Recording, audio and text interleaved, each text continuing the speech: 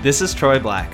Welcome to My Prophetic Journal, where I share what God is saying about current events, future events, the nations, and often what He is specifically saying to the body of Christ. I'll talk about prophetic utterances, visions, dreams, and miracles, and show how it's all connected to the voice of a real, living Savior. Let's dive in. Hey y'all, this is Troy Black. So I have a prophetic message for those who follow the belief of cessationism. So even if you don't lean towards cessationism or you're not a cessationist, I believe the Holy Spirit can still speak to you through this video. And some of the things I'm going to say actually apply to me as well sometimes. So I believe God can still use this to speak to anyone who considers himself a Christian.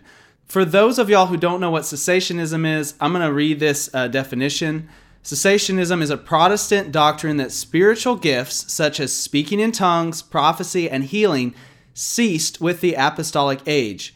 In short, spiritual gifts are no longer available to the church, the body of Christ.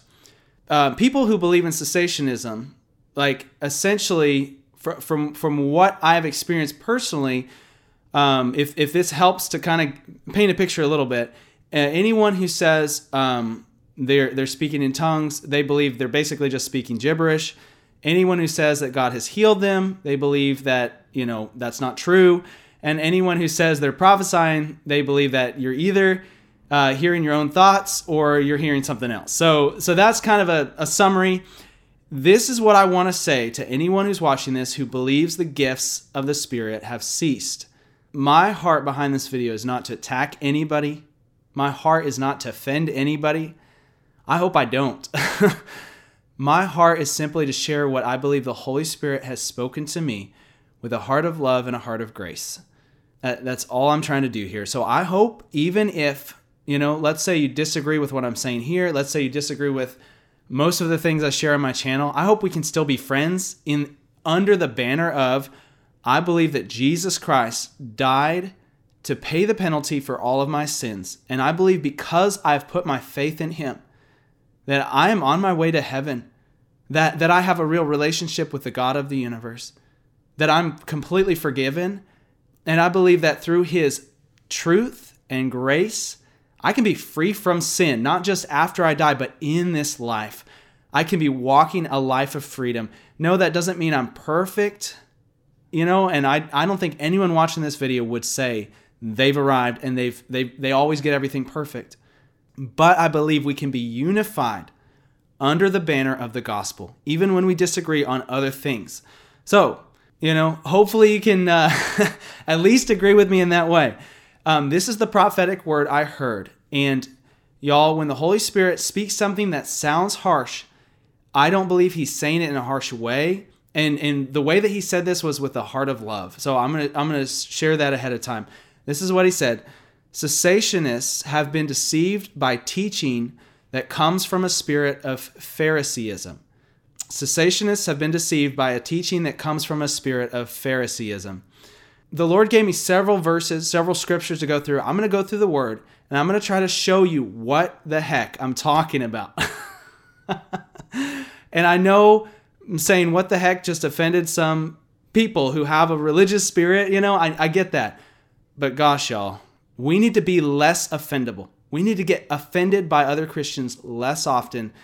And we need to be in a place where we're willing to show grace, even when we disagree, even when we think someone has done something wrong. We need to be, the Bible says through Jesus was revealed truth and grace. When we're all about truth and we're not showing people grace, we've missed Jesus. When we're all about grace and we are not standing for truth, we've missed Jesus. Okay, Matthew 3, 6 through 8 says, "And they were being baptized by Him in the Jordan River as they confessed their sins. But when He saw many of the Pharisees and Sadducees coming for baptism, He said to them, 'You offspring of vipers, who warned you to flee from the wrath to come? Therefore produce fruit consistent with repentance.'" This is talking about John the Baptist, okay? And essentially, he immediately called out the Pharisees. He didn't even give them a chance to come be baptized if that's what they were coming to do. He immediately called them out and stopped them from even having a chance. Why did he do this? I believe it was the Holy Spirit leading him to do this because the Holy Spirit saw the spirit behind their intention, the motivation behind what they were wanting to do, okay? Verse 11, as for me, I baptize you with water for repentance, but he who is coming after me, talking about Jesus, is mightier than I, and I am not fit to remove his sandals. He will baptize you with the Holy Spirit and fire. This is a very interesting thing for John the Baptist to say directly after he calls out the Pharisees. Right after he calls out their motivations, their intentions, basically stops them from being able to be baptized. He says, Jesus is coming, and he's mightier than I, and he is the one who's going to baptize you with the Holy Spirit and with fire. So the baptism of repentance that the people were experiencing right then was in order to prepare the way. John had been sent as one to prepare the way for the Messiah. They were getting baptized and repenting of their sins to be prepared for the coming of Jesus, so that when Jesus baptized them, and that's what it says right here, he will baptize you. So when Jesus baptized them, they could be baptized with the Holy Spirit and with fire. I hope y'all I hope that makes sense. Okay. So the Pharisees, in a sense, were rejected by John the Baptist. And this is why that offended them so much. This is the reason why. It's because they followed the law more specifically than anyone else, right? They believed themselves to be better than the people, okay? And I understand that point of view so clearly because for most of my life, I believed I was better than everyone else around me. I believed that God loved me based on what I was doing, and it took me so long. It took God, basically humbling me and showing me that I was not as good as I thought I was, and showing me that how desperately I needed his grace before I essentially said, you know what? I can't live with this pride any longer. Like I have to humble myself and I have to come to the Lord and I have to receive the grace of God, or else, there's no hope for me. Like that's all that I have going for me is not what I've done, but it's what he has done for me. So this was the problem with the Pharisees, is they had done so much that they had a hard time understanding, why would God give this gift of baptism for repentance? Why would he accept all these sinners, quote unquote sinners, before he accepted us? And because they compared themselves, their good works, to the other people being baptized, and they said, and we're not allowed to be baptized, they said that means that all this must be demonic. It must be from Satan, because it wouldn't be from God, because if it were from God, he would have honored us first. They couldn't understand why they were rejected. It made sense to the Pharisees that if God was giving a gift, that they would receive it first. This is what I believe the Holy Spirit is saying. This is the teaching that comes from a spirit of Phariseeism, which is a long word that is not a real word, but it makes sense. The idea is that I've done what God wanted me to do. I've done my best to follow what his word says. If God were going to give anyone a spiritual gift, he would have given it to me. And if I haven't experienced that, then it must not be real. Then these other people who haven't done as good of a job as I've done, they must be either making it up or it must be demonic.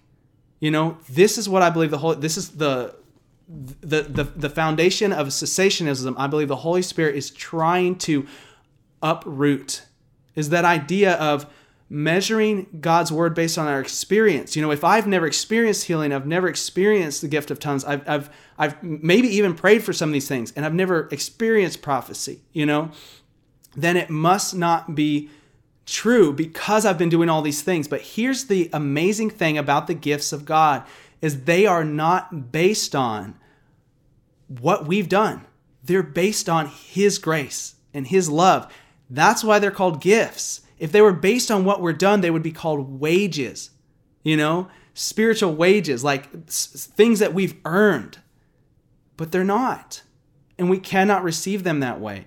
And many times I believe that's why it's so hard for some of us to receive spiritual gifts, is because we're trying to base it on what we've done. We're saying, God, I've done all these things, so if you haven't given it to me by now, then you must not be giving it to anyone. But the gifts of God are based on what Jesus did for us on the cross. That's the only way we can receive what he wants to give us. So this is an example from my own life. When I don't remember how old, I was young, preteen. I've told this story before, but essentially what happened was my younger brother was stillborn. So he had died before he was born, and we buried him and had a small funeral for him, and it was very sad, and very heartbreaking moment in my life and in my siblings' life, my parents' life. And I was not exactly aware of what was happening. I thought there were complications. I didn't understand he had already passed away before he was born. And so on the way to the hospital, I was actually, I was a small kid. I was actually praying and begging God, pleading with him to help my brother be born alive. I was just crying out to God. And what I was doing in that moment and didn't know, I didn't know any better. What I was saying though was God, if you will just heal him, help him to be alive, I will serve you with my whole life. And what I was doing in that moment was I was bargaining with God. I was trying to, in a sense, earn this gift of healing. And it didn't happen. And when that didn't happen, this root of bitterness took hold of my heart. For many years after that, I continued doing what, the Christian thing. I continued obeying God's word the best way I knew how. But deep down, I actually was bitter at God for allowing that to happen. And I thought that he had not lived up to his end of the deal. I thought I was going to do all these things for you, Lord, and I'm still trying to, but you didn't come through for me, And I was very mad at God, and there was a lot of doubt in my life. During that season, I didn't believe that, miracles were going to happen. I didn't believe God was going to do supernatural things. And it wasn't until he got me, like I said earlier, to that point of desperation that I cried out to him and I said, God, whatever you want to do, however you can save me, please save me. As I began to seek the Lord with my whole heart, one night the Holy Spirit began to speak to me.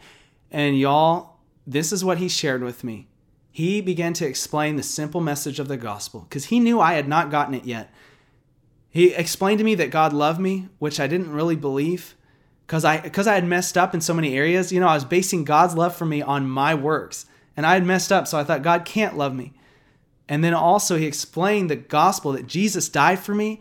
And because of that, I could believe in him and all my sins could be washed white like snow. And y'all, it was the best news I've ever heard in my life. This is the burden that God has put on my heart. Because I know there's many people who are in a very similar place to I was, growing up in church, doing the right thing, but never really seeing God work in their life, not feeling like they have that personal connection with him. God wants to speak to you. He loves you. Jesus died for you. He carried the weight on the cross for you. He paid the price for your sin. He earned the righteousness of God for you. He did it for you. And then the scripture says when he ascended on high, he gave gifts to men. He earned that right to give you those gifts. You don't have to earn it. So the same thing that I had done with my brother, I'd essentially put God to the test. The Pharisees did this in scripture as well. So here's another verse. It's Matthew 16:1. The Pharisees and Sadducees came up and putting Jesus to the test, they asked him to show them a sign from heaven. So what God desires of us is he desires us to come to him with a heart of belief. First off, belief in Jesus as our Lord and Savior, But second off, belief that God is really going to do what he has said he would do in Scripture. The same way that the Pharisees were putting Jesus to the test in asking for a sign, that is the temptation we have today. If you're in a place where you've never seen God do something supernatural, the temptation is to ask for a demonstration before we're willing to believe. Is to say, God, I'll believe in prophecy once I see real prophecy in my life. Or I'll believe in healing and miracles after I see myself or this person I'm praying for get healed. But the kingdom of God works the opposite way. That's where the Pharisees were. But Jesus was doing miracles in the lives of those who weren't as good as the Pharisees technically, but they were willing to believe him with the faith of a child. The kingdom of God says, when you believe, then you see, not the other way around.